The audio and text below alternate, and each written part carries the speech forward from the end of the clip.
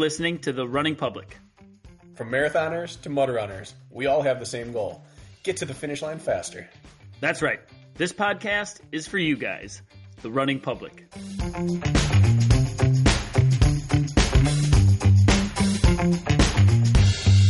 I did a little homework exercise this past week, Kirk, where I went through my athletes' training, but not their training, really, more of their notes from meetings and such, and their onboarding questionnaires. Anyone I've worked with for the last few years, I just went through and I was looking for trends, because I'm working on a side project here, and I'm looking for trends in what people struggle with as a runner. And I'm sure this will be no surprise to you whatsoever, because you work with people one-on-one in the gym all the time, and you're dealing with personal weaknesses and things like that the entire time. But what jumped out off the page at me, such a stark contrast, was the length of the column between things that are talents or skills or metrics versus things that require no talent whatsoever. It was like 95% of the things that people actually struggled with. Like, everyone wants to get faster, everyone wants more endurance, everyone had some sort of goal on that, but the actual weaknesses they end up talking about or making a point of emphasis, it was all things that require no talent. I can't get my morning workout in. I overeat each night. I can't stop binging on sugar. I struggle with consistency in training. I drink to excess too many times. Every single thing on this list, and I'm saying like 90 to 95% of the list over the course of several years of athlete issues, not skill-based. It would take no talent whatsoever to fix it. And I'm not lording myself over this list.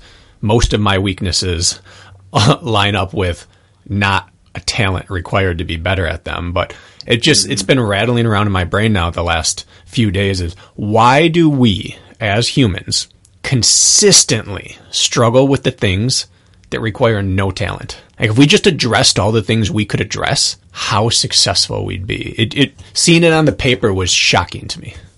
It's not shocking to me, based on a lot of interactions I've had with clients over the years, but what is shocking to me is why you're organizing all of this stuff, because I'm very curious as to what's rattling around in that brain of yours. And then the second thing is, were these findings unprovoked, as in somebody was like checking in about a race, it was a race recap, or it was just initial consult, or was this some from answers from a questionnaire? Like, where did you pull all this from? Everything? Yeah, so I have the initial onboarding questionnaire, the athletic questionnaire I have people fill out, and then throughout their time, notes they've made or notes I've made where they say, hey, I'm just really struggling with blank. And when people are having a difficulty with something, it's generally skill or talent based. And when they're just really struggling with something, I found almost no occurrence of something that required talent to fix. The real struggles were not skill-based or talent-based. In my questionnaires, I ask 2 questions, and typically I ask a number of questions, but 2 of them are exactly what you're talking about. It is, what do you see being your largest barriers to success? Like achieving what you just told me you want to achieve. What are going to be your biggest barriers to that? And then the last question on my questionnaire is, what do you feel needs to change or needs the most help to make you better at running or successful in your weight loss or whatever it is? And I'm going to say 19 out of 20 times it has nothing I just can't run fast, or I just, like, my barrier isn't that I'm fat and slow. The barrier is always external, typically from talent. So it's just interesting. And my eyes go right to those almost first, because their gut is usually right. Like, why am I not getting better? Well, you don't get up in the morning or run enough. It's very true. So it's interesting you bring that up, because people are pretty good at recognizing it, but really bad about doing anything about it. Yeah. And it's maybe why it's so confounding to me isn't that it occurs. It's that these are people actively paying to work on skills and talents, to maximize their talent and improve their skill. Like, they're working hard and intentionally putting themselves in suffering style situations where the thing that's free, the thing that's not pain-based, the thing that doesn't require sweat is sitting right there, and it is totally unaddressed. So it's not even that most of these people are lazy. It's that we find ways to compartmentalize the things we're willing to work hard on. And sometimes it's, more incentivizing or more fun or less scary to do the scary thing, because the piece that we know we could fix is too like exposing to address. I don't know exactly what it is, that if you know it's easy and you try to fix it and don't, all it does is expose your flaw. Whereas the scary thing or the painful thing, I got injured, I couldn't do it. I'm not fast enough, I couldn't do it. But I really don't want to admit the fact that I tried for 90 days to work on getting out of bed in the morning and I couldn't do it. What's this side project situation? Do you care to share, or are we keeping it close to the Yeah, we can talk about it right now? It's the what are you doing with this? The running public night school courses that we have in the pipeline. I've revisited that this week and polished up the one that's mostly complete, but then started thinking about, okay, what's the next school session? What's the next school session? So what's the next course? And trying to find what are the most commonly needed courses for runners, and then let's build those courses. But what was funny is that these same skills or non-skills that kept showing up in this column are probably the same issues that life coaches, psychologists, psychiatrists, school counselors, marriage counselors. It's non-sport specific. They're all working on this with these people. I say these people, but it's me included. Like most of these are universal faults, but they're not talent. They are not talent-based faults. Yeah, I would say, I shouldn't be saying this. I'm gonna say it. I wonder why about 15% of my athletes are paying for my service.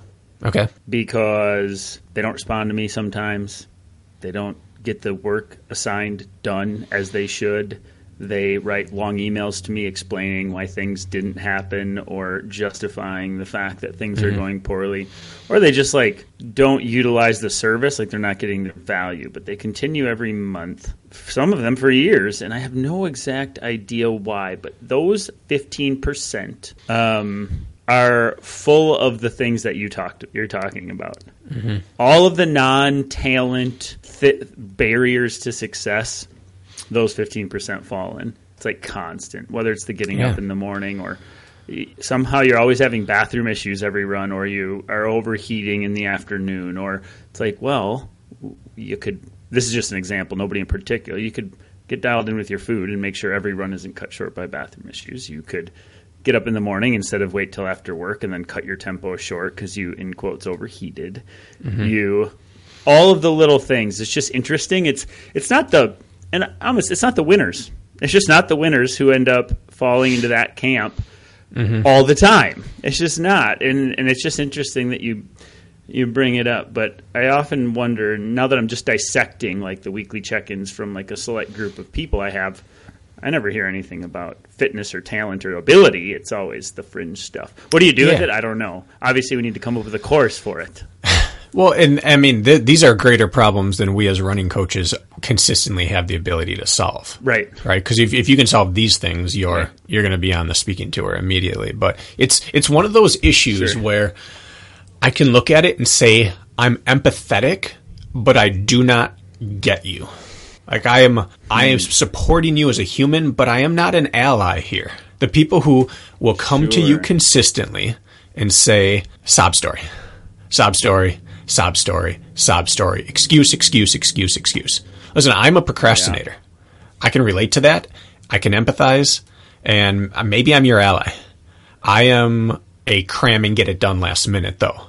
What I am not is find anyone who will listen and give the most pathetic excuse possible. I try to be very open by saying, listen, this is going to sound like an excuse, and I'm not happy to say it, but here are the facts. And I probably missed that mark a little bit, but what I don't understand in humans are the ones that have no shame anymore. They have built up such a callous to responding to every single hurdle in life by not getting over it and then immediately bombarding everyone in their circle with their these grandiose excuses and feeling no ounce of shame anymore, or at least projecting no shame. Yeah. That's the thing. Like, I empathize with you, but I am not your ally here. I do not understand it. I will support you in this, but it doesn't compute to me. I understand failing. I am well acquainted with failure. I understand from time to time making excuses. I'm well acquainted with that. But it is a shameful feeling to me. And so the people who double down and triple down and quadruple down and build up a callus to it to the point where they're just comfortable, like, especially guys to me, a guy who will turn to another guy and just give him the most pathetic excuse I've ever heard and then expect sympathy back. Like, I am just not your ally here for this. Is that cold sounding, or is that coming through what I'm saying? Oh, it's coming through for sure. Because,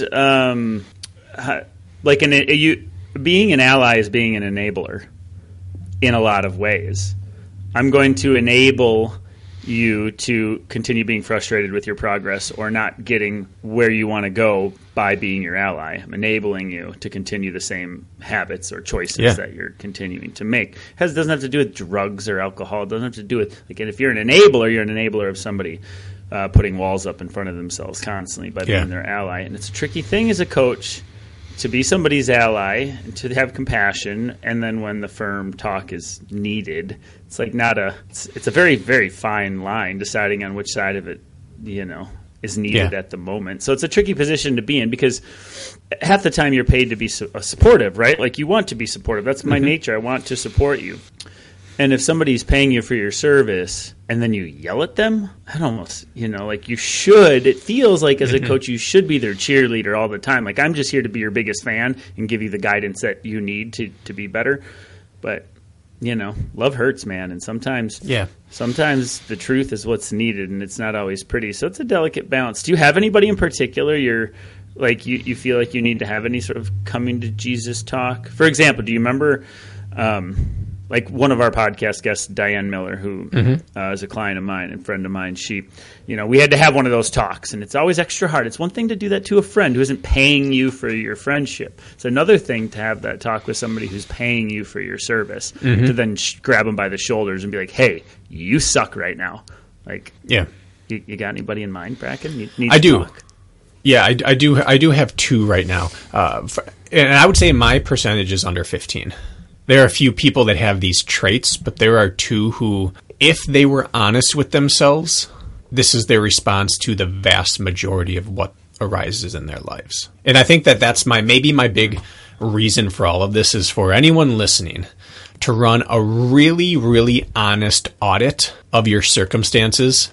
And are you the common factor or not? Because there's always someone or something's issue with why it didn't go right.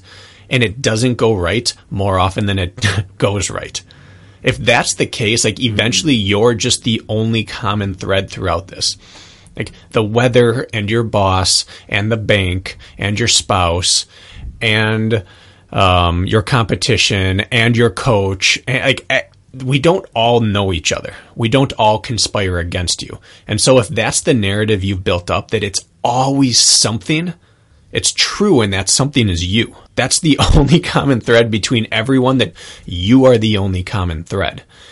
And so maybe this is the way of giving the tough love speech to some people out there who need it, who we don't know or who we do know, and they need to self-admit it first. But no one has every single person in their life interconnected to them except by your thread.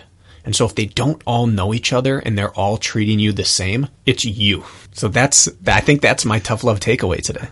Yeah, it's interesting. I got married this weekend at 40 years old. 40 years old, got married for the first time. Not the second or third. I'm getting somewhere with this, but it's interesting because I had this conversation. You weren't a part of it. It was this weekend. It was like, it took you long enough, or da-da-da. That was a funny, waited long enough, or time to lock it up, da-da-da. And somehow it got to why did it take so long? Like, why 40? Why? And I was talking about it, and I was like, well, and no, I mean, it was a wonderful wedding weekend, and I am very lucky, very happy. Jess and I are very happy. But I was talking about other women, and I was saying, I've dated a number of great women in my life, And it has nothing to do with them. It literally didn't have anything to do with them. The only common denominator, the reason that I was still single until my 40s is me. Like, all those women ended up marrying the next guy they met. Like, literally, it wasn't them. It was me. I was the reason all those relationships failed because I chose for that to happen until I buttoned up and chose for it to change trajectory. And I had to work really hard. I told you in my vows this weekend, I opened it up with how I really didn't want to slow down. And I was busy chasing my own dreams and goals, and Jess slowly but surely chipped away at me. And I had to make a conscious decision to change my ways to make something good great. It wasn't going to be great without me meeting it halfway and taking ownership over my end. It had nothing to do with them. It had everything to do with me. And so that was a conversation I just had this weekend. Now it's about relationships. It's not about running, but the same thing applies. I wouldn't be here happy today with Jess if it wasn't for the fact that I took care of my side of the street for the first time. I was the common denominator up to this point. So it really hits home with me in a lot of ways. And I don't mean to get off in left field and all that, but I hope that tracks. It does. You hear it all the time, and you know how it is. When you do meetings with athletes, after the first 4 to 6 weeks with most, and it's 4 to 6 months with others, eventually it turns into either two friends chatting or some version of armchair sports psychologist. You just become a listening, unit. You just sit here and you listen, and it's life-based or it's personal-based. And between that and interaction, like, we all know the people who, like, the woman who's just like, why are all guys jerks? Or the guy who's like, why are all women crazy? It's like, here's the thing. Strong emotions like love elicit strong reactions. And every person has the propensity to either be an incredible partner or a crazy vindictive ex. Everyone has that in you, and love brings that out. But if every person you interact with is giving you the same negative reaction back, it's because you are really good at eliciting that side of it. That's what it is. No, not every guy is a jerk and not every woman is crazy. Clearly. But everyone can be one or the other. And if you are the master of divining the crazy out of women or the jerk out of guy, it's not taking the blame away from the guys. Yes, they shouldn't be jerks, but you also have this part of you that elicits that response. And that will be confused as victim blaming by some people.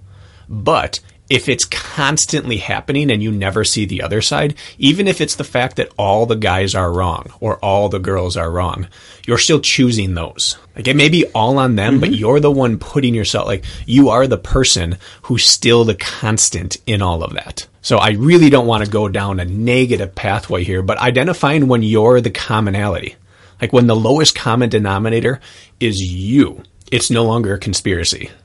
It's really, really simple. It's just you. I don't know how we went this way because this is not what today's about. By the way, folks. No, it's not.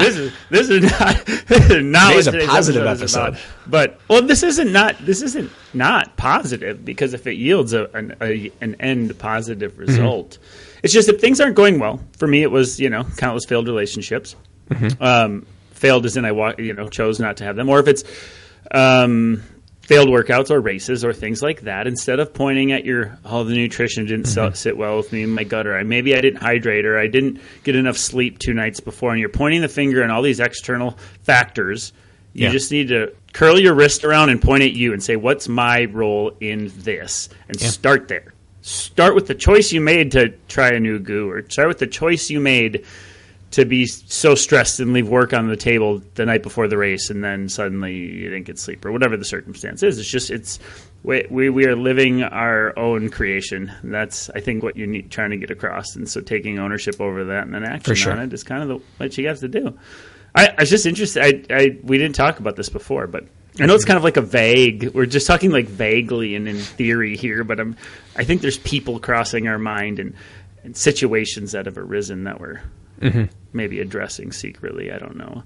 And also, by the way, just to cut some people some slack, like there are facts and situations in which are very external. And like if you're one of those who has a bad week because life did suck or something got hard, that's not, I don't think, what we're talking about. We're talking about consistent themes over time. We're not talking about a one-off. No. a death in the family or one bad race or something. Like, we're human. My God, I'm certainly human, and you're definitely human, and so that happens. But we're talking consistently repeatability, patterns, not infrequent patterns. Yes, just to make sure. Like, one person has a bad workout, and then they're like, "I suck. What am I doing? I'm the worst. I failed." Like, it's not what I'm talking about. No, not at all. If you've had a toxic relationship, you're the victim. If you've had 15 toxic relationships, you're still the victim, but you need to start walking in a different neighborhood, kind of thing. Like, we're talking patterns here, not victim blaming. Patterns that make you the victim. Yeah. All right. I could keep going on this topic, but maybe we should move on. Sometimes these rabbit holes. So where do we go from here? We say all this to talk to you about maximizing and amplifying your running volume when training for something longer than you can afford off of your current and perceived limits of running volume. You know what, though? There is a transition here with that, because that the camp who wants to run further but isn't sure if they can, the camp who can't stay healthy enough to go tackle their first 50K or their first WTM, is the camp in which could find themselves making the excuses at times or putting barriers to success in front of them. It's very common. I can't hold up that long. And so there's ways around that. There's ways to just open the doors of possibility with being able to run farther without running farther, if that makes sense. That's what we're going to explore today. As you say that, this makes me think of Liquid IV, the hydration multiplier. Have you seen their advertising?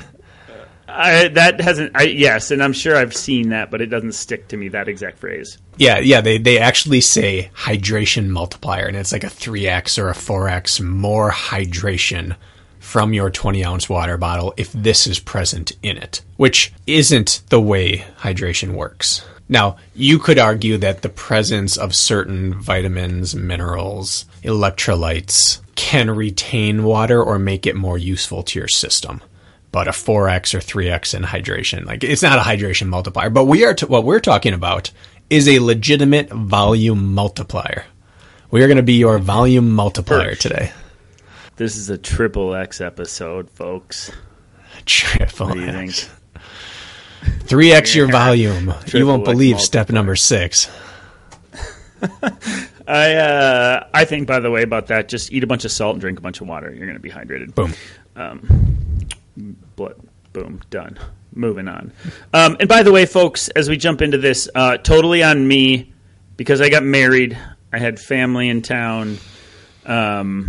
We didn't record a Training Tuesday on me, not on Bracken's end. It was like, hey, Bracken, can you cut me some slack here? Let's just progress and make a conglomerate Training Tuesday longer for our Friday episode. So that's why you're getting what you're getting today, because I just had like important stuff going on, and I wanted to not overfill my cup. So that's why you're getting this today.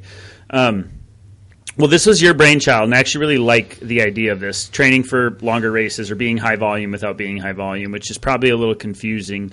And I like it because I'm going to knock on wood. I'm still not high volume by any standards. I'm very moderate volumed, I would say. So I still supplement with cross training. Mm-hmm. But for years, I was even lower volume, and I made half of my career from 2018 to 2021 running, I would say, relatively low volume for the length of the races I was running, 50Ks, 25Ks, things like that. And so it's something I've become very passionate about. Like, injury was my limitation. If I ran too much, I would get hurt, and still found a way to make it happen. And so, point being, it's actually something I'm a firm believer in, being able to put together solid training, even if you can't run the mileage all your competitors are. And so when you said we should talk about this, I was excited too. So good. I don't know if you want to kick this off or you have a starting point, but I got a starting point. First of all, I'm just going to start with the caveat that, like, the cheater way of doing this episode would be to say all the different ways that strength training will bulletproof you and make you stronger and more resilient so that you can just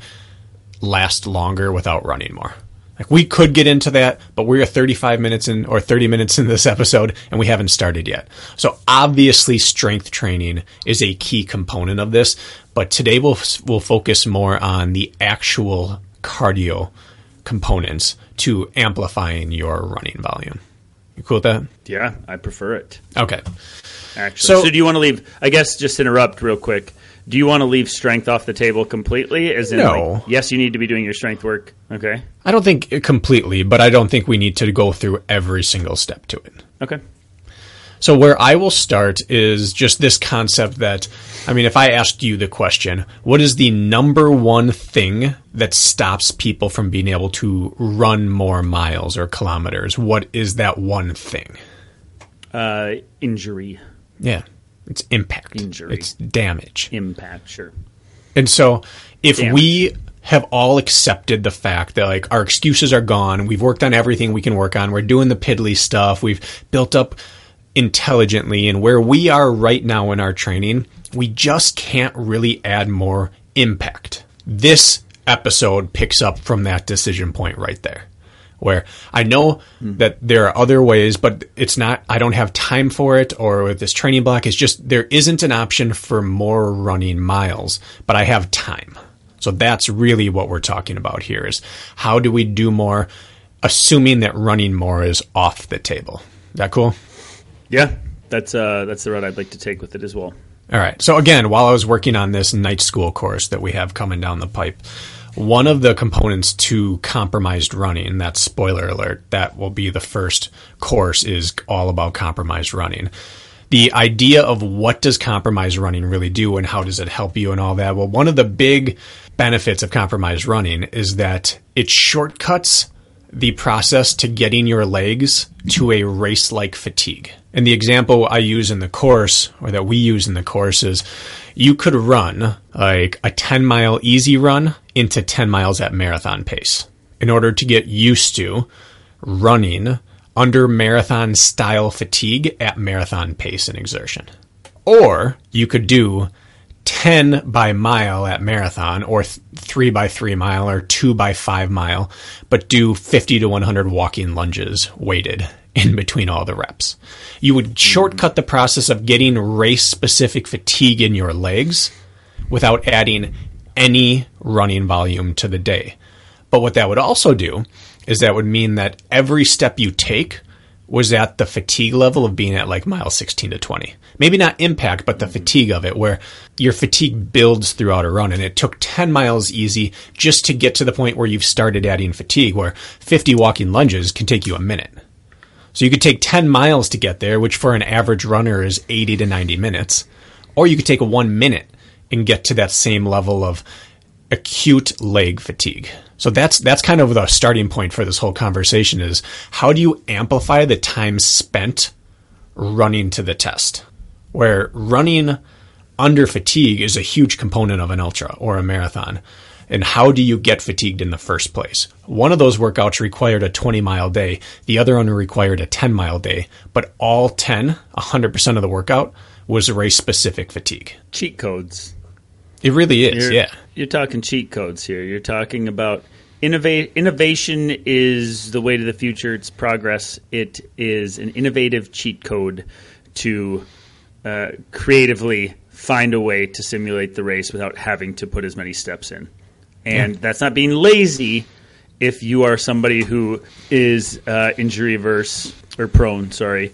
It's smart. So if we want to talk creative cheat codes, I think that's probably the best place to start is that in conjunction with supersetting your running with other modalities to accumulate. Let's say the marathon, for example, that you may want to work up to a 22-mile long run or two beforehand, which might take you 3 hours in training. Well, you can't run 3 hours in training. What are some of the cheat codes you could use to still work for 3 hours without spending 3 hours on feet? And you're outlining a very specific high-end example, like let's provide the high-end, and then I'm just providing a very vague still example about how to accumulate time on feet, which would be mixed modality work, in which some of it is running. But I think we either start I have two. Yeah, do I it. have two pure running recommendations. Like, let's say we were going to take cheat codes aside, compromise running aside. Like, if we wanted to keep it pure,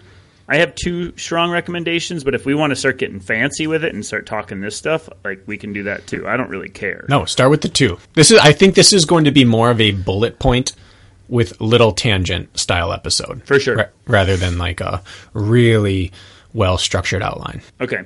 Okay, then I'll just jump into it. So, two different approaches. If, let's say, running is you don't want to do jump lunges and compromise. I'm a runner. I'm going to run far. I don't want to do that stuff. That's stupid. Compromise running's dumb. I'm not going to do burpees before I run. That's ridiculous.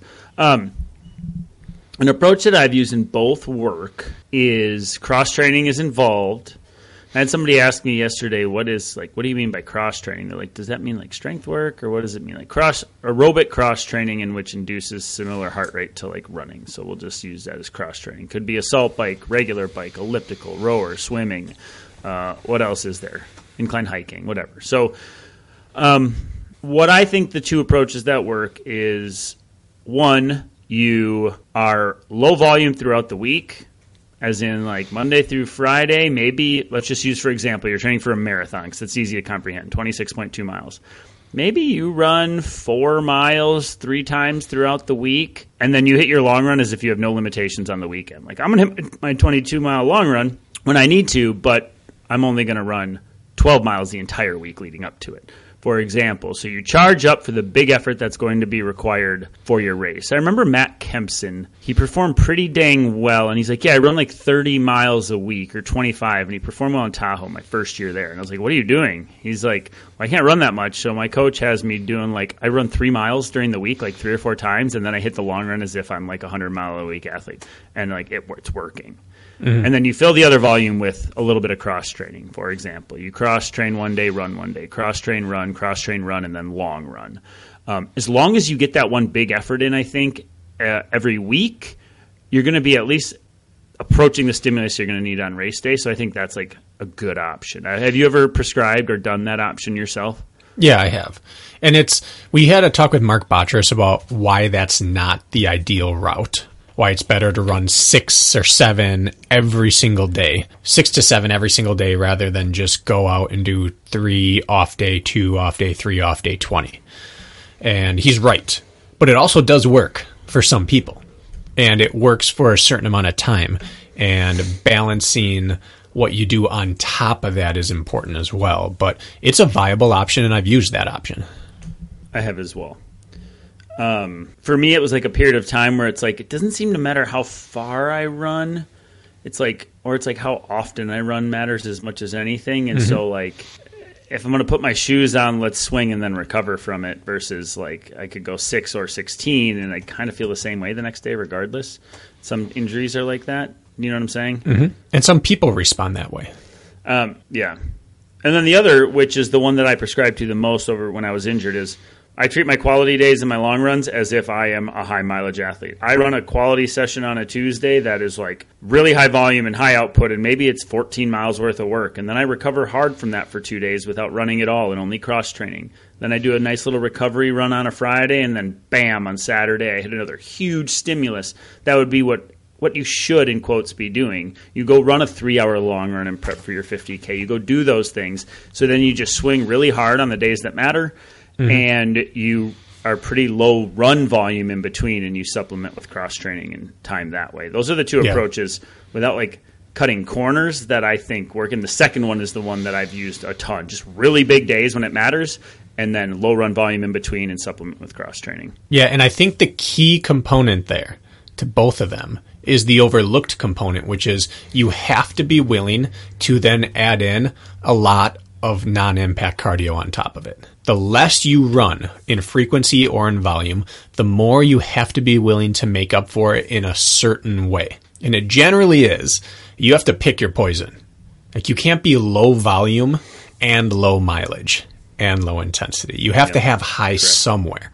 And so you either have to be willing to do a lot of extra cardio, you have to be willing to put a lot of cardio prior to each run, or you have to be willing to do a lot of relatively intense strength training. Like, there isn't, we talk cheat codes, it's a cheat code only to a certain extent. You still have to put the work in. So which one are you willing to do really determines which one is best for you. Like, you're very willing to do both, actually.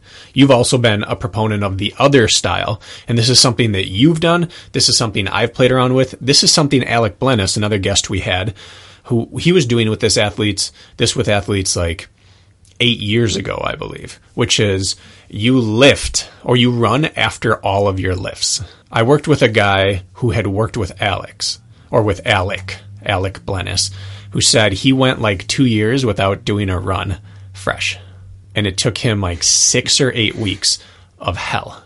He felt like just hot death soup. Every run, just sluggish and heavy for like 6 to 8 weeks because he was doing a lot of strength training and it always came first. And then suddenly he reached this point where nothing really hurt his legs. He just could exist in fatigue. And then when that pre-fatigue was gone before a race, his ultras went very, very well because he was used to doing all of his moving with heavy lifting in his body. And what really is an ultra other than really, really dealing with a lot of fatigue? Like the first 50 miles of 100 is that pre-fatigue. No one cares if you win the first 50. The first 50 is about you're going to build up a bunch of fatigue, and then now it's how do you handle that after? So that's another style of doing it. You and I have done the piece where we will lift legs the day before our quality session. So you're always coming in with pre-fatigue in your body. And then you just get more out of handling fatigue on the quality session. You may not be as fast on the quality session, but you are building a type of resistance to fatigue that's powerful. And then you remove the pre-fatigue before competition, and you feel like a rock star. So you have to be willing to choose a thing. Am I adding pre-fatigue? Am I adding cardio? Am I going to just do a ton of weight room to bulletproof myself? But it's not just amplify your water. You also have to be drinking enough water. Yeah, you got to drink enough water. It's funny, I do those things without even thinking about it. Mm-hmm. This morning, I hit the gym and I heavy barbell squatted. I walking lunged. I Bulgarian split squatted, did all that. Had 2 hours of clients, came home, and then spent 75 minutes at 15% on the treadmill running uphill. Didn't even think, like, that's just what I do, right? Like, it was a midweek long run. I let my heart sit in the gray zone for my one run this week, and I didn't even think about those. Those are probably things that a lot of people do that find ways around it. It's not, I wouldn't have even brought that up today, and I do it almost every week.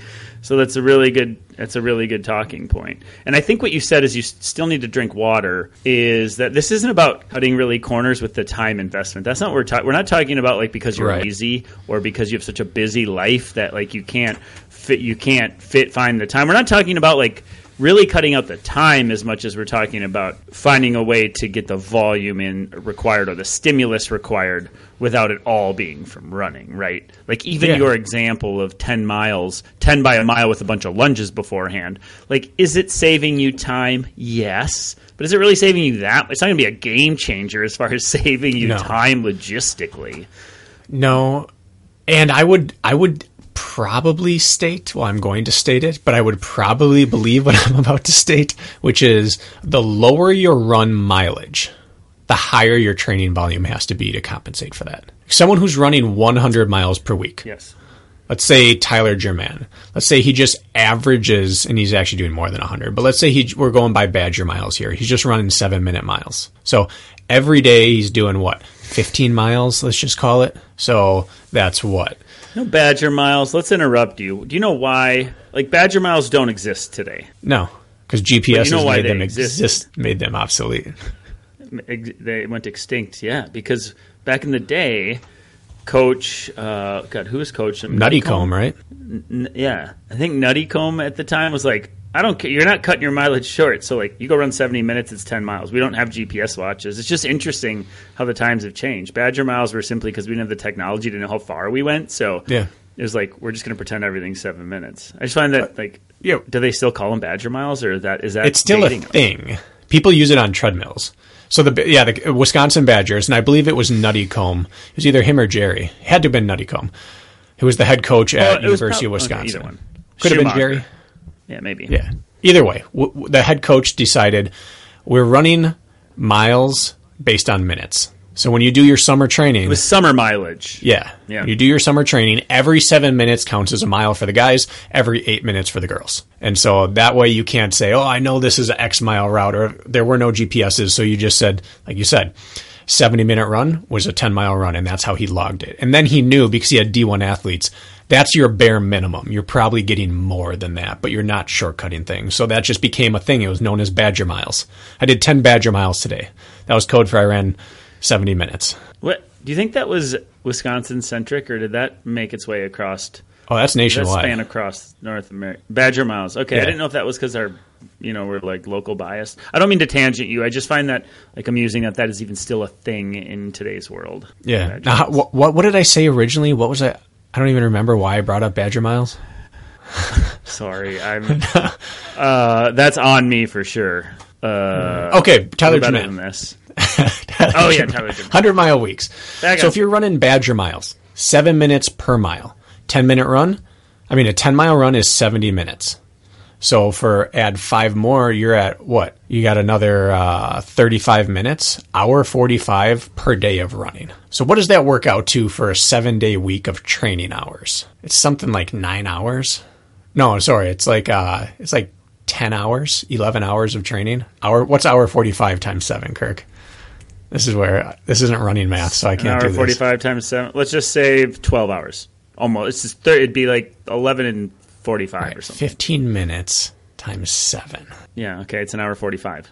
Hour 45. Take that off of 14. Okay, so 12:15. Whatever. Somebody's gonna write in. Let's just call it a 12-hour week. 12-hour training week on 100-mile weeks. Okay. And most likely they're getting done a little faster. He doesn't have to do much else to bulletproof his legs for a 50-mile trail race or road race or a 50K. He doesn't have to do much.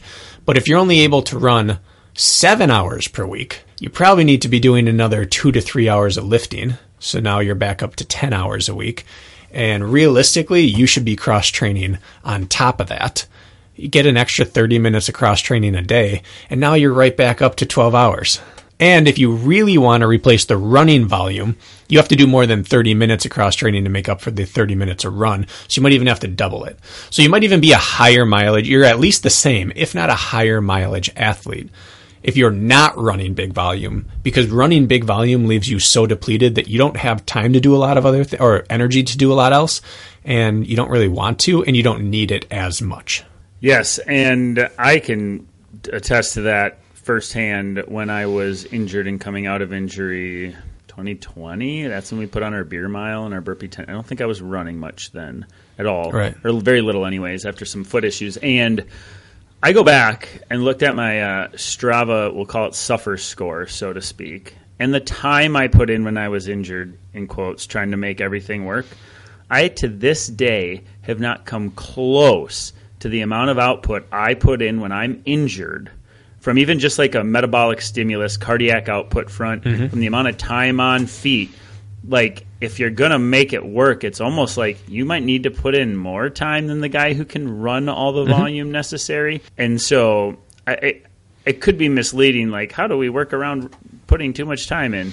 But it might actually be the opposite. It's obviously spent in different ways, but it's very glaring. I look back, and my highest scores consistently are 30 points higher on the Strava scale than they sit now when I'm exclusively running and a little assault biking. So it's just like, it's very noteworthy that, like, there's no way around the time component in my opinion in general. Yeah. Pro marathoners train 11 to 15 hours per week. Pro triathletes train 20 to 30, and cyclists are like 30 to 40. There's a reason for that. The impact means you can do more, and you have to do more because you're not impacting.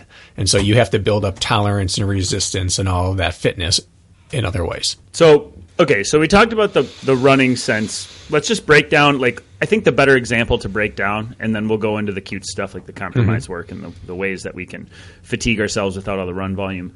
Why don't we break down the big hammer swing week? I like that one the most, meaning, like, I'm going to be a big volume athlete on Tuesday and Saturdays, but everything else is going to be lower volume. Why don't we break that down? Like, let's say you break your week down I think any athlete who's taking their training seriously should have one true quality session a week and one long run or hybrid long run quality session per week. So we have our two big swings, maybe a third would be a midweek long run with like lower volume in between. Like the way I would break that down like simply is, let's say I always convert time spent cross training to miles. I use 7-minute mile. I use Badger miles when I cross train, roughly. 7 minutes on the assault bike for me equals 1 mile of running. So fully healthy, if that's what I would like to do, if I could run it all, and let's say I do a 10-mile recovery run on a Monday, well, guess who's going 70 minutes or more? The caveat is or more in your modality. I'm getting my heart rate right into the 130s on the assault bike like I would on a 10-mile recovery run, and I'm keeping it there. And I'm doing that for 70 minutes, and I'm getting roughly the same metabolic stimulus. We're just talking cardio here, strength aside. Right. Tuesday, I go hit 14 miles of quality work, and 8 miles of that is, tempo or threshold, whatever it might be, and that's just a run day. And I put in a big day, like, holy smokes. Wednesday, same thing. I do an 8-mile recovery run, but I can't handle that. I'm beat up. My shins hurt from the day before.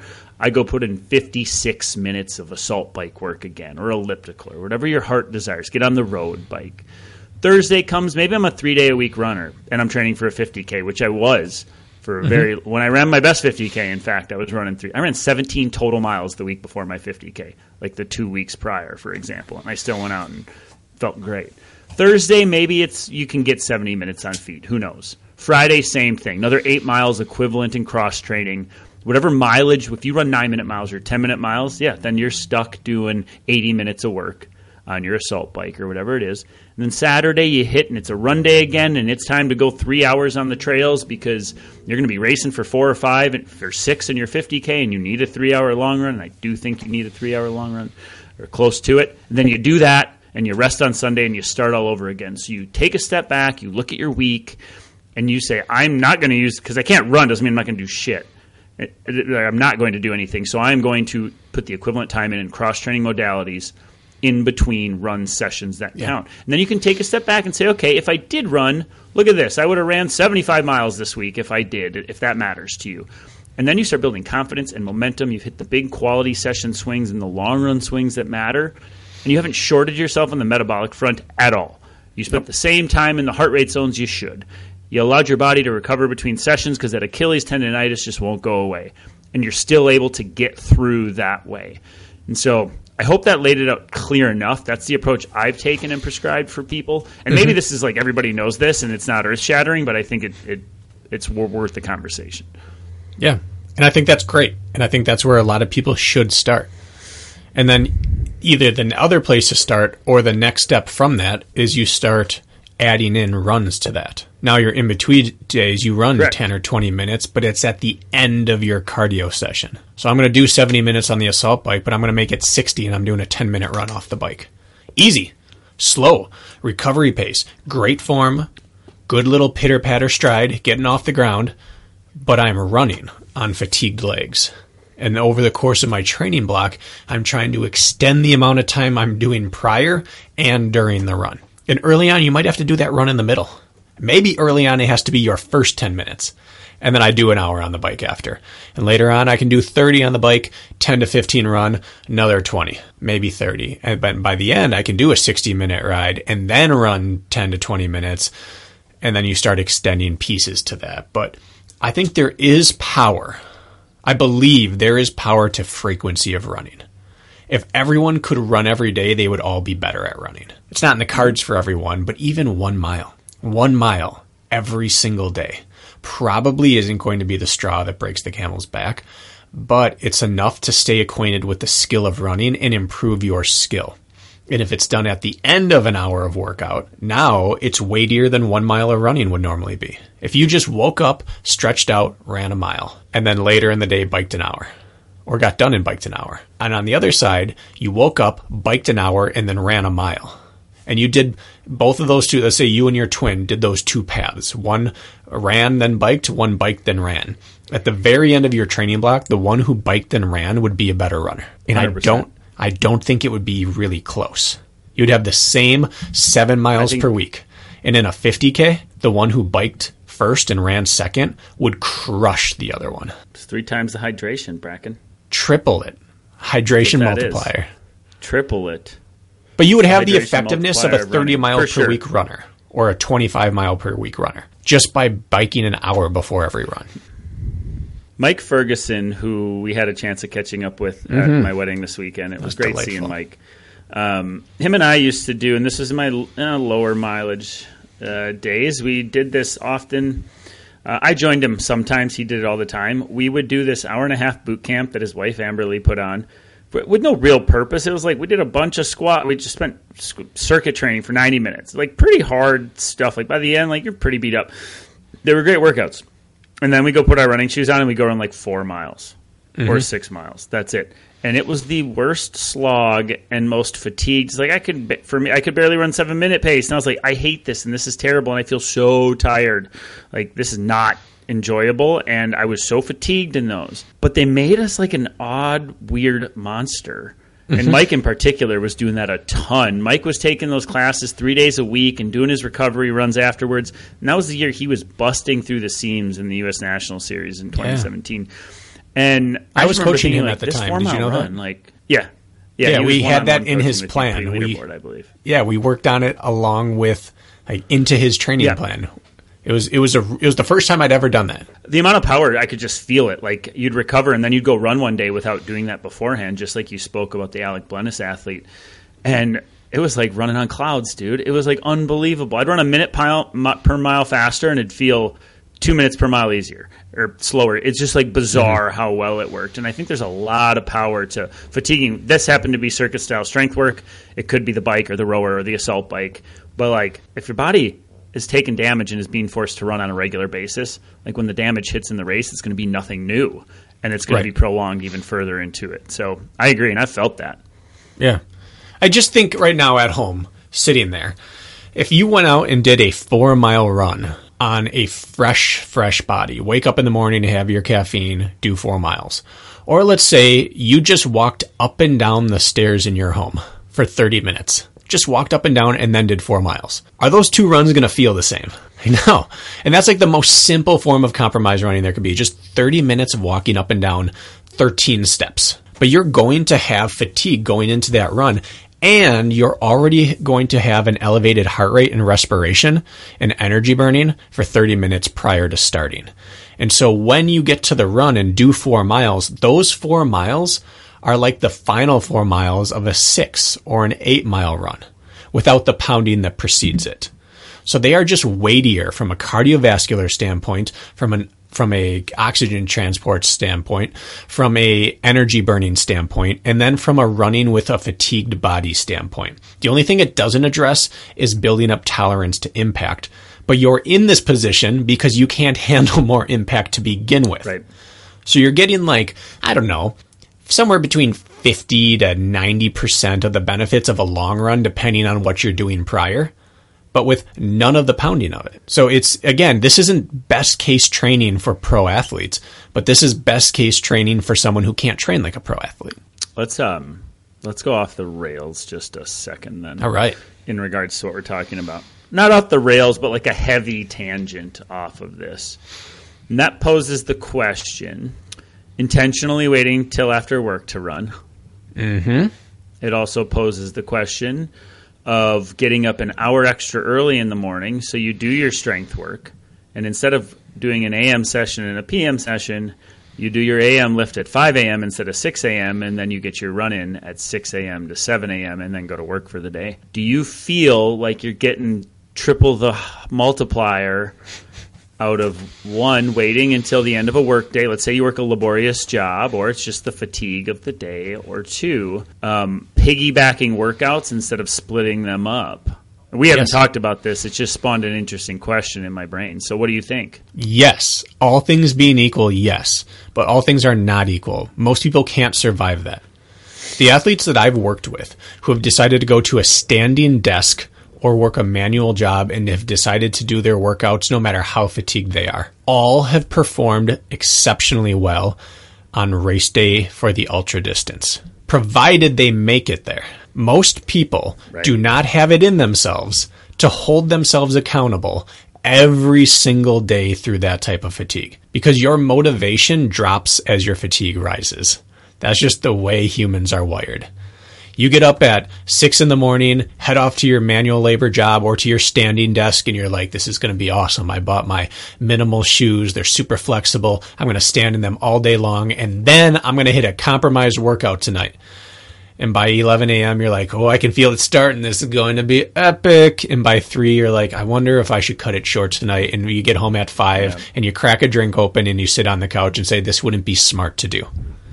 Because it is not pleasant, especially early on. Those first 2 weeks for some people, up to like 6 weeks or 8 weeks for some people, it takes that much time to get accustomed to what you're going to do. But your body will adapt to anything. You will adapt to it, but most people don't survive the adaptation process. Yeah. Reminds me of the Chris Zielinski, who held the American record for a bit in the 10K at 26:59, I think, in a race in which was set up for Galen Rupp to break the American record, and then Chris Zielinski stole the show. But that aside, Chris Zielinski won the Foot Locker Cross Country Nationals his junior and senior year, and when interviewed, he was like, well, I'm on the 100-mile-a-week, 100-pound bales of hay program because he grew up in rural Wisconsin. He's like, yeah, I throw 100-pound bales of hay all around all day working on the farm. I think he worked for his uncle's farm or local farmer. So he's like, then I run. I run after that. I run in the afternoons because farms, it's early mornings. He's like, yeah, just like 100-pound bales of hay and 100 miles a week. That was the recipe. And you know what? As silly as that was, like I was like, that guy's a badass. I remember hearing that, but I'm like, there probably is actually something to that. Guy was slinging hay all day, working heavy, fatiguing his body, and it worked. Dude put up. I mean, he's lucky. He's a freak in the sense where he could stay healthy through all of that. But nonetheless, like, makes me think back to that old. I mean, maybe folks out there should try it. Just start throwing 100-pound bales of hay around, run 100-mile weeks, and you'll be a American record holder. Look at that. Crazier things have happened. I've talked about this before in here, but when I was training for my first ultra, I couldn't handle the pounding, and so I did. At least, I think I did 50%. I did every other weekend. My long run was part 2 of a bike. So if I was doing hill reps, we were living in Lake Geneva at the time, I would bike to Alpine Valley, which was like 16 or 22 miles or whatever it was. And I would bike hard. I would tempo there. And then I would do 60 to 90 minutes of hill reps. Have already done an hour of hard biking. And then the next week I would do a real long run. And then the next week I would you time bike try. home? I don't remember that summer. I believe I biked home or I'd get picked up. I think probably the first time I got picked up and then the next time I biked home. Big day. And then the next time it was like 22 miles, 21 miles around the lake. I would time trial around the lake. And then I would do my 6 to 10 mile run or hill workout. And so all of those workouts, which was 50% of my total long run volume, was done in a very depleted state. I didn't take in any pounding, but go time trial on a bike and tell me how your quads feel. Like, they feel bad. Like you are pre-fatigued partway through an ultra already. And then now you have to gather your stride together and complete your run. But every step of that 10-mile run is like you've already run 10 miles. Not the impact, but the fatigue. And that amplifies that sort of mileage. And I had a good ultra. Yeah, so I think we're driving that point home, aren't we? Yeah. Basically, we took the plan I outlined, which is just literally substitute time-wise your run volume for cross-training volume. And if you want to get the triple 3 times multiplier, or however we want to coin this thing, and you start layering in your running, you can start running a little more, or on purpose even, like, hey, I'm going to be ahead of this and make sure I stay injury-free. Maybe I bike for 30 minutes and I run for 30 minutes. Maybe tacking that run on at the end of your fatigue, or in a fatigue state, just is another way to, like, squeeze a few more percentage points out of your potential on race day. So I think we outlined those 2 things, like bringing it full circle, I'd say fairly cleanly. What is your take then, if we're talking about sneaking in mileage, about doing that in your long run? You just touched on it a little bit, but I was doing 2-hour long runs and for a good period of time, and maybe an hour of that was spent running, circuits. I would do 20 wall balls and 1,000-calorie row, and then this and the lunges, and then a mile run. And I'd just say it's a 2-hour AMRAP, and I'd go back and look, and I'd spend 55 minutes running and 65 minutes doing other things. Yep. By the end of it, I feel like I got 2 hours of running in no matter what. Like, do you have any other, like, talking points with any of that? Well, just that it echoes what we said in a previous episode, I believe last week, where one of the big benefits of compromised running, which is this style of work where you pre-fatigue yourself, is that you're hitting your normal volume significantly later into the workout. So if you had 60 minutes of running in you, but the last 5 minutes occurred from hour 1:55 to 2, that is an hour later than those 5 minutes would have occurred normally. So those 5 minutes have been amplified. They are not minutes 55 to 60 of a 60-minute run. They're minutes 1:55 to 2 hours of a 2-hour workout. And so it's just weightier. You have to just work so much harder to keep your form together and your heart rate down and your breathing smooth and your cadence going 2 hours into a workout compared to 1 hour. Like, that's not rocket science. So I think those mixed modality workouts, I have an hour of pounding in me. I can work for 2 hours. Yeah, rowing, run, row, run, row, run, row, run. It just delays the amount of time it takes to end your workout. And that is extremely powerful. Are you going to PR your 5K off that? Depends what your prior PR was. If it was built off college track, probably not. Are you going to PR a 50-miler off that? Probably. Yeah, and that's all we're focused on today. I don't think this is the way to run your fastest 5K. Right. I agree with you on that, especially if you've been at it for a long time. If you're new to this, anything's going to work. Like, stimulus is going to be stimulus, and you're going to progress. But I do agree with you. I think anything over 2 hours, hour and a half maybe, but 2 hours for sure, you start to have a fighting chance when you start layering in other ways of fatiguing yourself. Yeah. The way to run a faster 5K is to spend time running fast and getting used to that sort of even biomechanical efficiency. But the way to run longer, faster, is to get used to running damaged and tired and being able to endure when all the pretty is gone and the fresh legs are gone and all of that. So, so we're talking, I don't know, I'm thinking 2 hours and longer. I don't know what you're thinking in regards to this episode, but that's what marathon, ultras. And you know what? In that column, those columns I was making with the common complaints by runners, one was that I'm just bored to death by running. It is tedious and torture to run for 2 hours. I just can't even, intervals. Intervals are a great way to do that. Intervals can extend your concentration so far, and if you fill the space in between the intervals with something other than rest, then it is a continuous effort. And your cardiovascular system doesn't care if you're running or not the whole time, and your running gets amplified.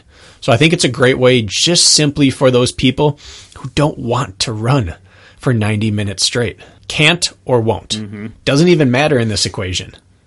You can get 90 minutes done with 5 minutes on, 5 minutes off, but the off is spent doing something else, and you can change what that off is every time. If you're at a gym, run for 5 minutes treadmill, then do stair climber. And then the next round, it's assault bike. And the next round, it's rower. And the next round, it's skier. And the next round, it's elliptical. Is that the best bang for your buck? No. But if it's the difference between getting a 60-minute run in or no run and getting a 90-minute or 2-hour effort, it's a no-brainer. Like, we're not trying to train the best possible way because we've already decided that's not going to happen. I don't think anyone could argue that a 90-minute mixed modality workout is worse than not running that day if you're healthy. Like, that, you can't argue that. So if it's your way to get a long run in, then that's just the best possible workout for you. Yeah, I said that to you this weekend. Bracken and I went 15 miles together, and then I tacked on just a few extra to hit my weekly goal. You just had to let everyone know. No, I did. We ran well together. We did. Up until we didn't.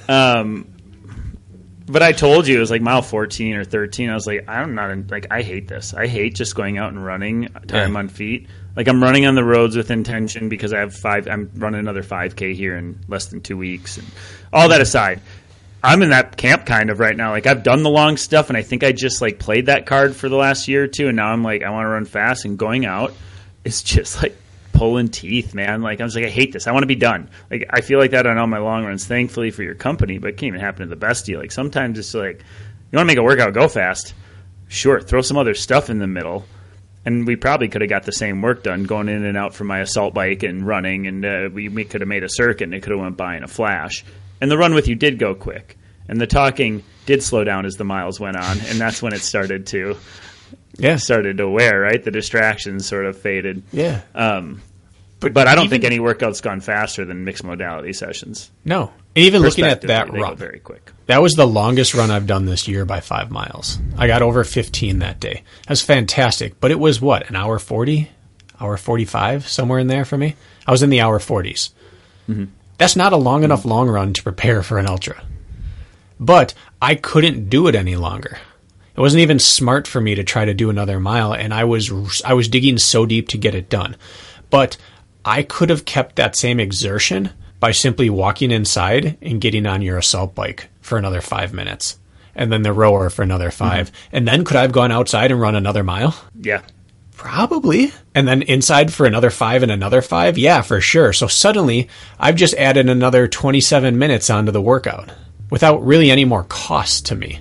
Like, it's a no-brainer if I'm training for a long event that would have been better for me. In fact, it would have been better for me long-term to stop 2 miles earlier before I was thrashed and gone inside and done another full hour on your incline trainer and rower, which I could have done if I would have stopped 2 miles earlier.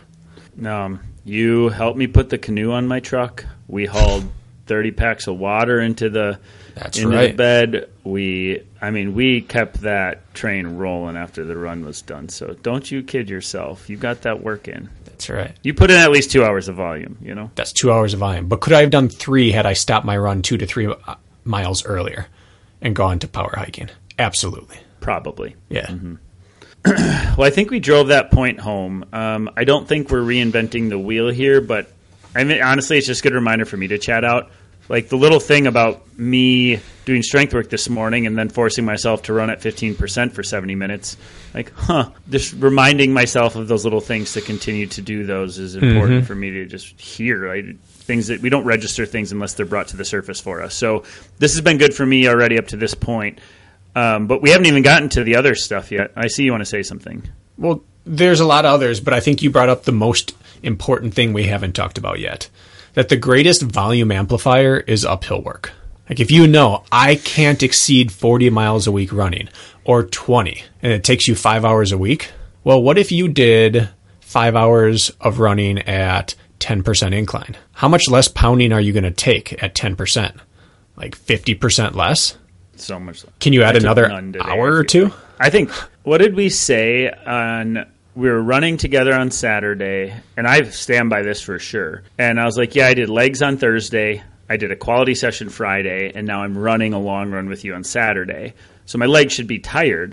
And you're like, yeah, you did quality yesterday. And I said, yeah, but I didn't really. Like, I ran uphill at 15%. I said, I feel like uphill running is free fitness. Like, we started running, like, my legs are bouncy today. They shouldn't be bouncy. I did quality yesterday, but I literally took no impact. Compared to concrete that's flat. It's like free fitness. I think running uphill is literally free. Nearly free. As long as you don't have Achilles and calf issues. It feels free. Yeah. Yeah, it's going to cost you energy. But your 5 hours of running at 10% will not damage you the same as 5 hours of running on concrete.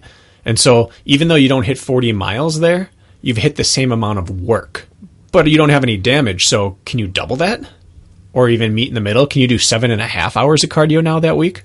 Or can you run your 40 miles or maybe drop it to 35 and then do an additional 5 hours of 10 to 15% work? You're running an ultra. It's not a speed competition outside of the elite.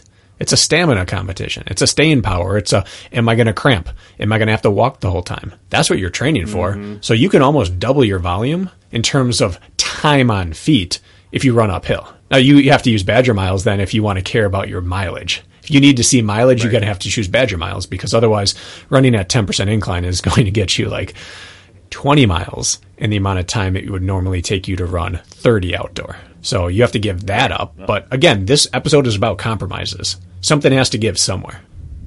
Yeah, I remember for those of you in the OCR scene and the Spartan scene, when I first came into the sport in 2016, I think our listener base, Bracken, is like more runners than OCR people nowadays. I think so. From what I'm gathering. So I know some of this falls on a little bit of deaf ears, but bear with me. When in the OCR, when I first got into it in 2016, I started following all the Spartan pros to see what they were like. And God, did I idolize pretty much everybody because everybody seems like such monsters. And it was like shameless plugging of yourself on social media those days. Now people try to be a little more tactful with it. But anyways, And I just remember seeing Matt Novakovic going uphill on his incline trainer talking about how it was the secret sauce to longevity and his success. And he went out and ran 450 or something in the mile, or 445, and he said he only has been doing 30% work. And I always thought it was like such crap. I really did. I was like, whatever. Like you're just putting lipstick on a pig here, and you're patch jobbing something and calling it something it's not. But he was also older. He was already 40 or 41 or whatever it was, and injury prone, which I didn't know. Guy can't run a lot of flat miles, if I'm not mistaken. You know him Correct. better than I do. And now that I get older, and I've used the incline trainer now, and I've run uphill more. I hadn't run a lick of uphill back then. I think that might be the most powerful tool in the person who can't handle high run volume in their arsenal above all else. Forget the cute assault bike work. Forget the million lunges and Bulgarian split squats. Forget anything we talked about today. I think that is even more so than compromise running the cheat code. To at least, like, yes, you're going to have to be able to take damage and impact out on course. That's going to be necessary, and you need to train on real terrain. But I think single-handedly uphill running is the biggest XXX multiply hydration factor of endurance training. What do you think? If you had to pick the one, you agree with that? Yeah, because you can do almost unlimited time, assuming your calves and Achilles stay healthy, which means... So one caveat. Yep, you have to find the correct angle for you initially. And that angle can increase over time, but early on you have to stick to what works for my Achilles and calves, because they are going to take a little bit of time to get used to it. But if you can keep your calves and Achilles healthy, you can run 100-mile weeks in terms of time on feet, uphill, and anyone can do it. In terms of Badger miles, you can do 12 hours a week of uphill work as long as your calves and Achilles are fine. And any person can do that. Anyone who's healthy and able-bodied. Yes. I think a deadly combination would be doing an uphill workout and finishing on the flats, for example. If you could really put together the perfect hybrid of pure just run work, it'd be like, sure, go on the uphill, go for at 15%, 30, whatever it is for an hour, then finish with 20 minutes of running. Oh my God. On flat ground, then go out your door. Oh, you'd be a monster and you'd be healthy. And I think that's what Matt used to do. He used to hike for an hour or 90 minutes, and then he'd run a 5-minute mile flat on his treadmill. Just to keep, that was his flat ground work. He would just do that once a week just to keep the ability to turn over quickly on flat ground. And a 5-minute mile on a Nordic track might as well be a 4-minute mile in real life. So yeah, he's probably the fastest man the way alive. those are calibrated. Yeah, for sure. Yeah. All right. I don't know. I just felt like that was really worth honing in on that uphill component now that you kind of ran with that conversation piece. Oh, powerful.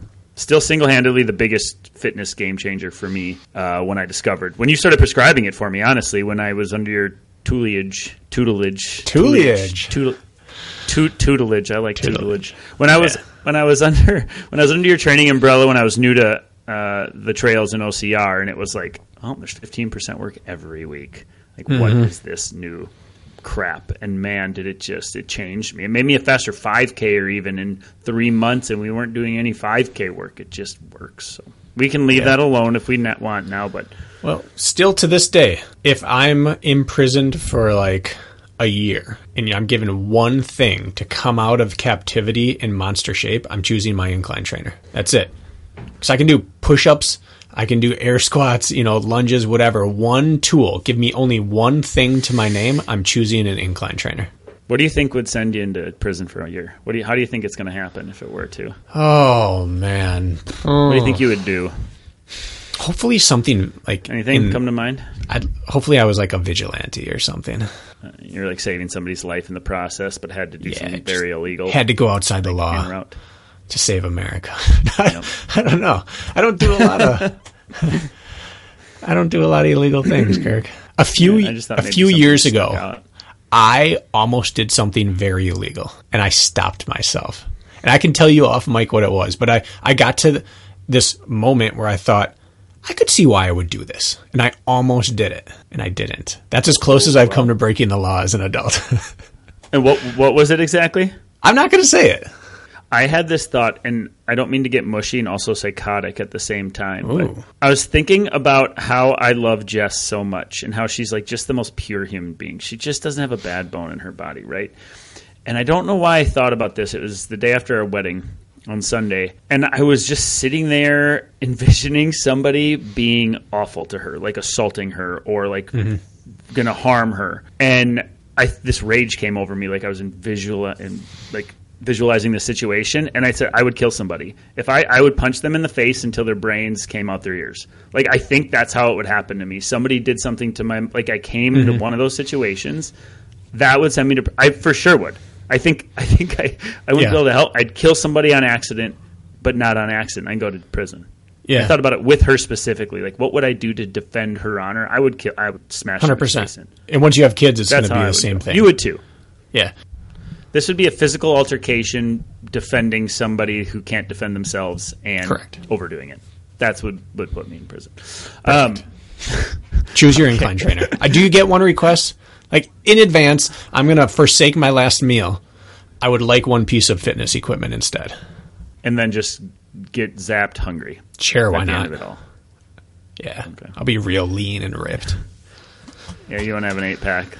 Yeah. On that final day. Got it. Okay, wow.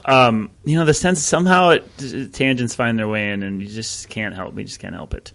So I think we outlined that side of things pretty well, meaning like replacing run volume, adding runs to end of workouts, fatigued running from other modalities. You started this conversation with the compromise piece. You went right into like, how do I simulate a 10-mile run worth of damage? And we've talked about a lot of ways to do that, but you did talk about compromised running to start, and then I sort of pulled us in another direction. So I thought maybe we should at least finish that part of the conversation, unless you feel like we've touched on it by explaining everything else. I think we've touched on it, and it gives people a reason to sign up for our night school class, since the entire thing will be focused on the what, the why, the how of compromised running.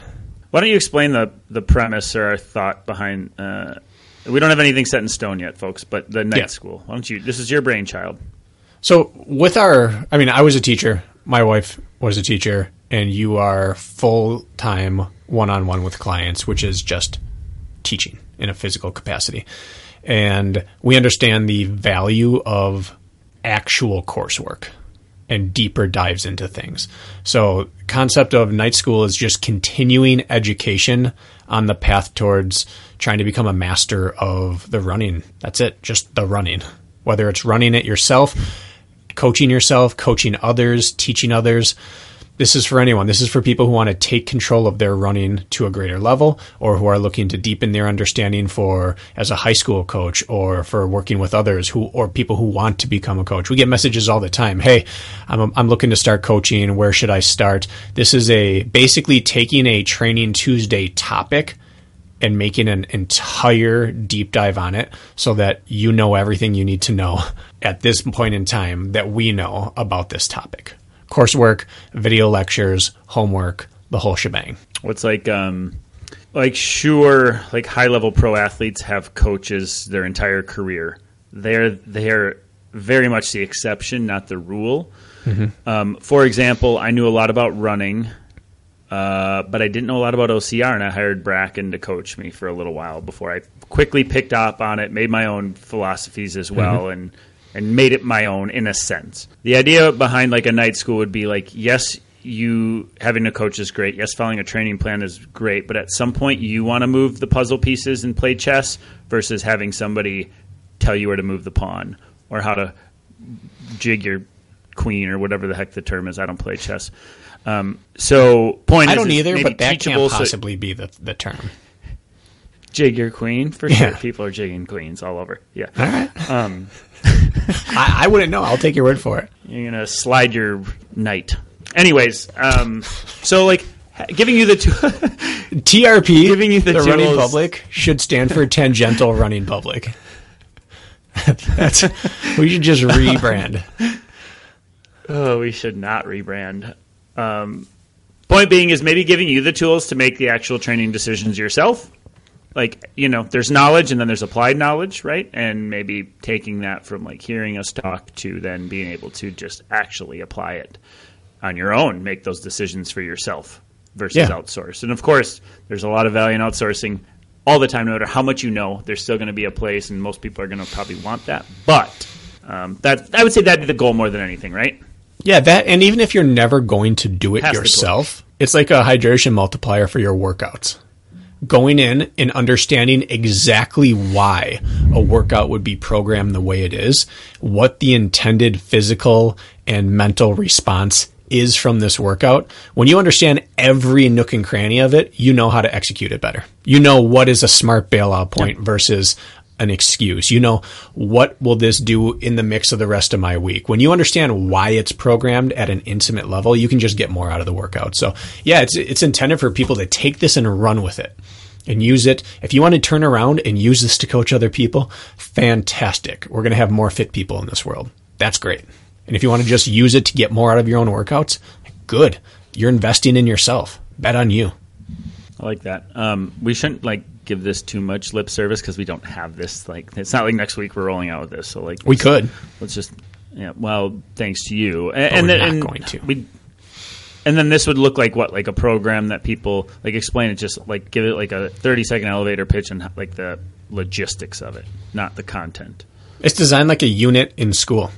And so there's a syllabus, there's an outline, there is a weekly reading assignment with homework and a lecture with it. And then it just goes, these are going to be anywhere from 3 to 6 week courses, which you could, any sort of online on your own school. To be actually show up and take a class. What are we talking here? It'll be independent work so with those things. It'll be an independent work with a group session once per week on top of it, which isn't mandatory like any online course.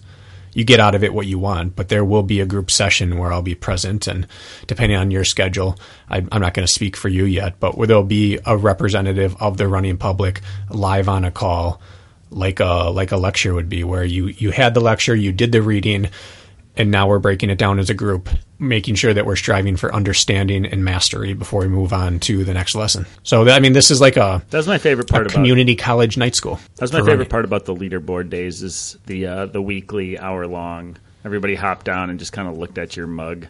You had a much jankier setup back then. You were just in a living room or in the bathroom or the closet. It was the children's bedroom. Whatever it was. Children's bedroom talking, but it brought a bunch of us together and we could interact with each other, and that was I remember enjoying that, looking forward to those evening logins when I could. Enjoyed that. Maybe people would enjoy that as well. All right, let's move on from that night school situation.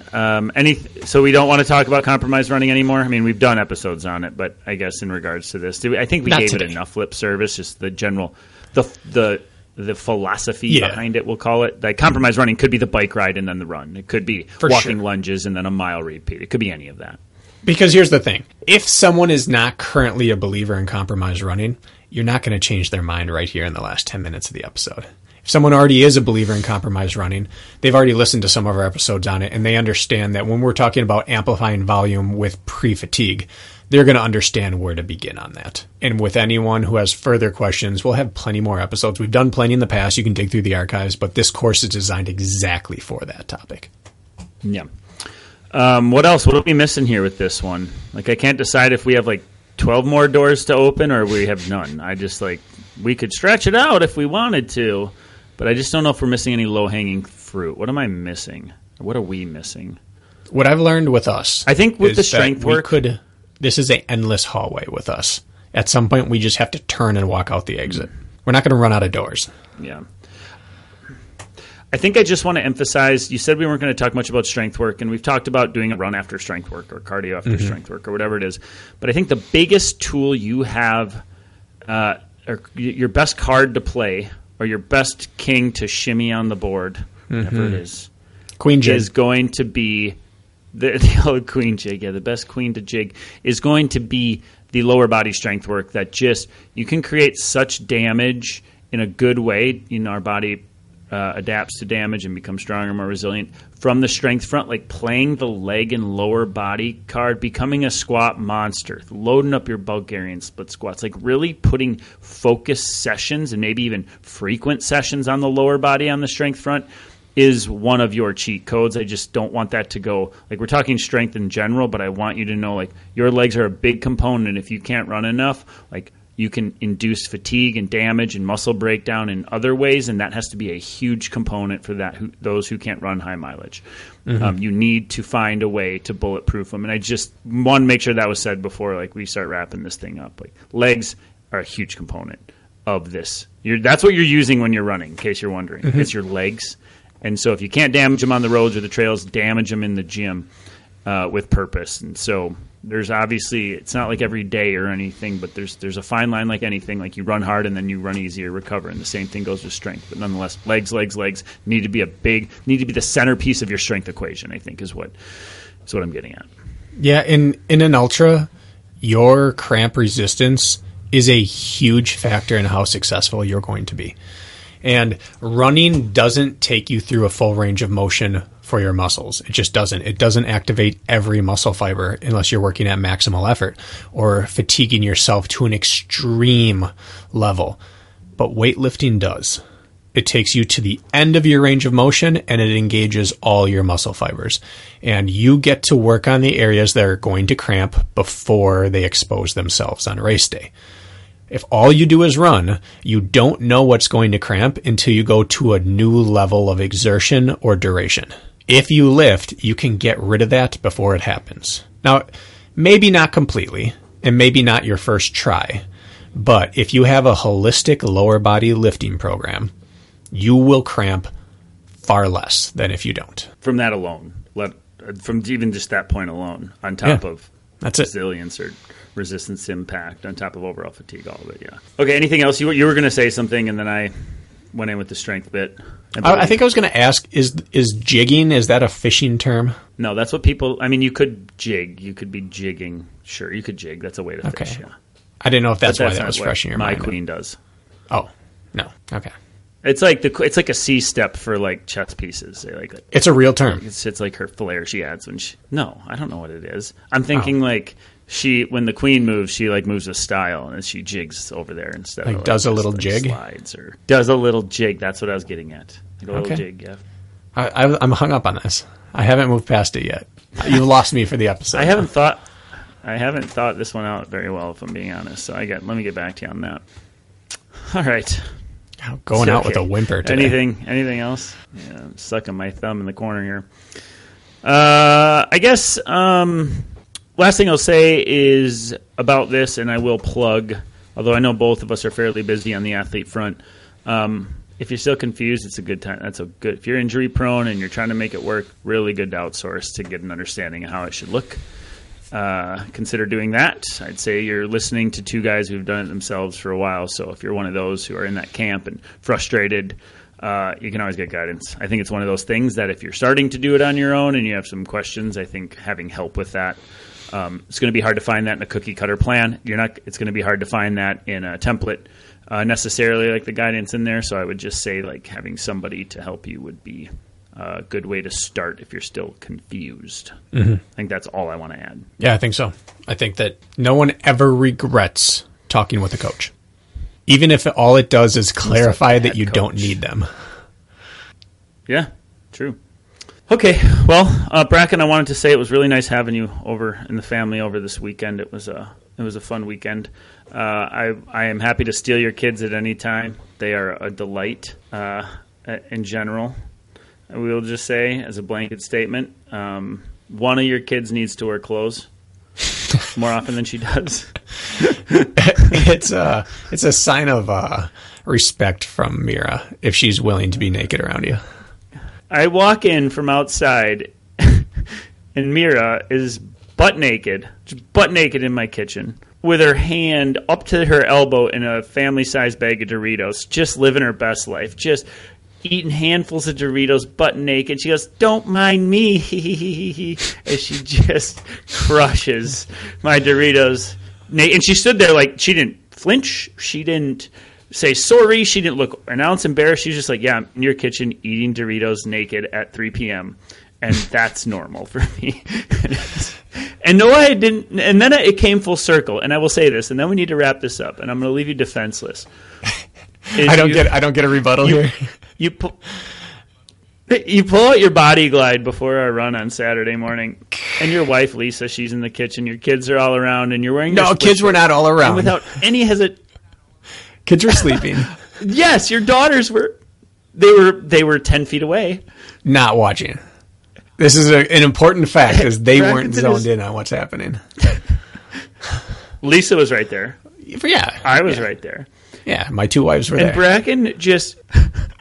Bracken has a stick of body glide, and he just grabs his groin and just pulls his shorts over and just starts lathering up his nether regions, like without, like, not a hesitation.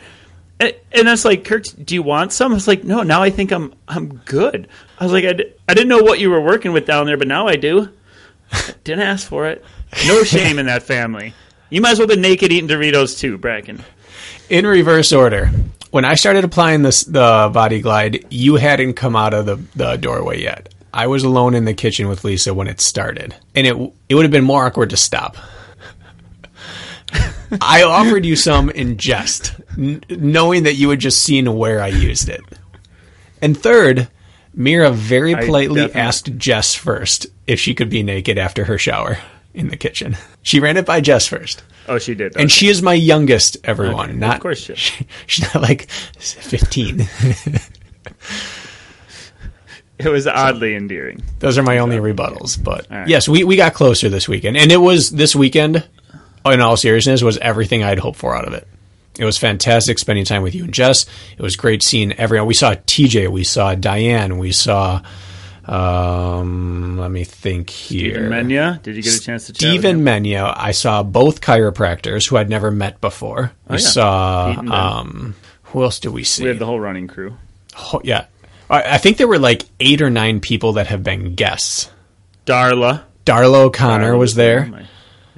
It was the whole crew. It was like a family reunion of people who are my running family. And it was delightful. And the house is fantastic. I didn't realize how close to the water it was. I mean, that's my retirement dream right there. So it was just a great weekend. It was great watching you and Jess tie the knot and start your second half of your lives together. It was pretty sweet. Did you guys take out the pontoon boat on wedding day? We did not. But I will tell you that when Mira was finally done with playing in the lake, she and Ayla were in the lake for hours on Saturday. She marched past me and said, I'm going to rinse off, and then I'm eating Doritos naked again. Like that is now her thing at your house. Okay, well, she's welcome to do that until she's like wedding. 7. Then she should probably slow down. Yeah. I looked at the knots tied, the pontoon knots tied to the cleats on the dock. As soon as I got back, I'm like, this will tell me if Bracken took the boat out or not. And the knots looked good. And I was like, either Bracken knows what he's doing or he didn't take it out. I don't, but what I would have done is taken a picture with my phone and then tried to replicate it. Smart. Because there's the last thing I'm going to do is wake up the next day and you have your boat out in the middle of the lake. Yeah, we could find our way to it. All right, we're dragging this thing out now. So thank you for listening, guys. Back to the regular schedule next week, right? And we're onward, pressing onward. Both married men. And Braden, happy birthday! This will drop on your 11th Happy birthday, Braden. Our first child in double digits. Happy birthday, Braden. Until next time. See ya.